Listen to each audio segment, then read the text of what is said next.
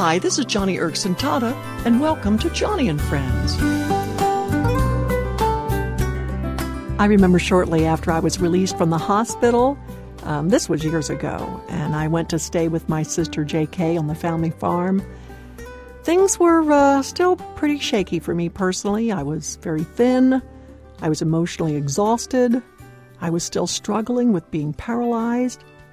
I was in bed one evening, and on the television, I was watching The Birdman of Alcatraz. Remember that movie? A story about a prisoner. I think he was played by Burt Lancaster, a prisoner serving a life sentence on the infamous Alcatraz Island, where the hardest criminals were always sent to live out their days. Well, this particular prisoner softened as he grew older, and he developed a hobby. It was a hobby of tending to the birds who would fly to rest and feed there by the steel bars of his open window. The birds became so friendly that the Birdman, as this prisoner became known as, the Birdman of Alcatraz had tamed them and even placed these birds in cages right there in his own prison cell. Well, lying there in bed one night watching that movie, I will never forget one particular scene. It's near the end where Burt Lancaster, for some reason, I can't remember it exactly, he suddenly was forced to release his birds. I think he was told to do so by the warden. Anyway, I lay there and I watched this old prisoner as he clutched the bars of his cell window, watching his little bird friends fly away.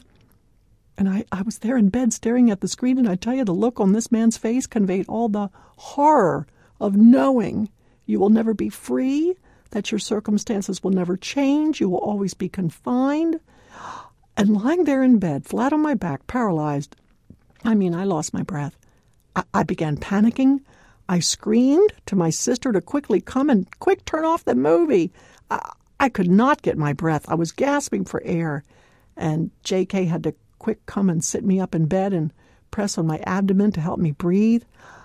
I had never felt so claustrophobic, like I was being suffocated. And to this day, I remember that feeling, that experience of watching that movie, The Birdman of Alcatraz, and the horror of being confined. To this day, every time I am in a tight, cramped space with no windows, and I start to feel closed in and cut off from fresh air, like someone's holding an invisible pillow over my face, believe me, I would not do well stuck in an elevator.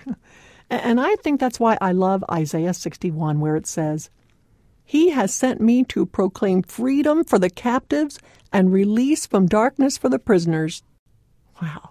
That was the very first sermon Jesus ever preached. It was on this passage from Isaiah 61.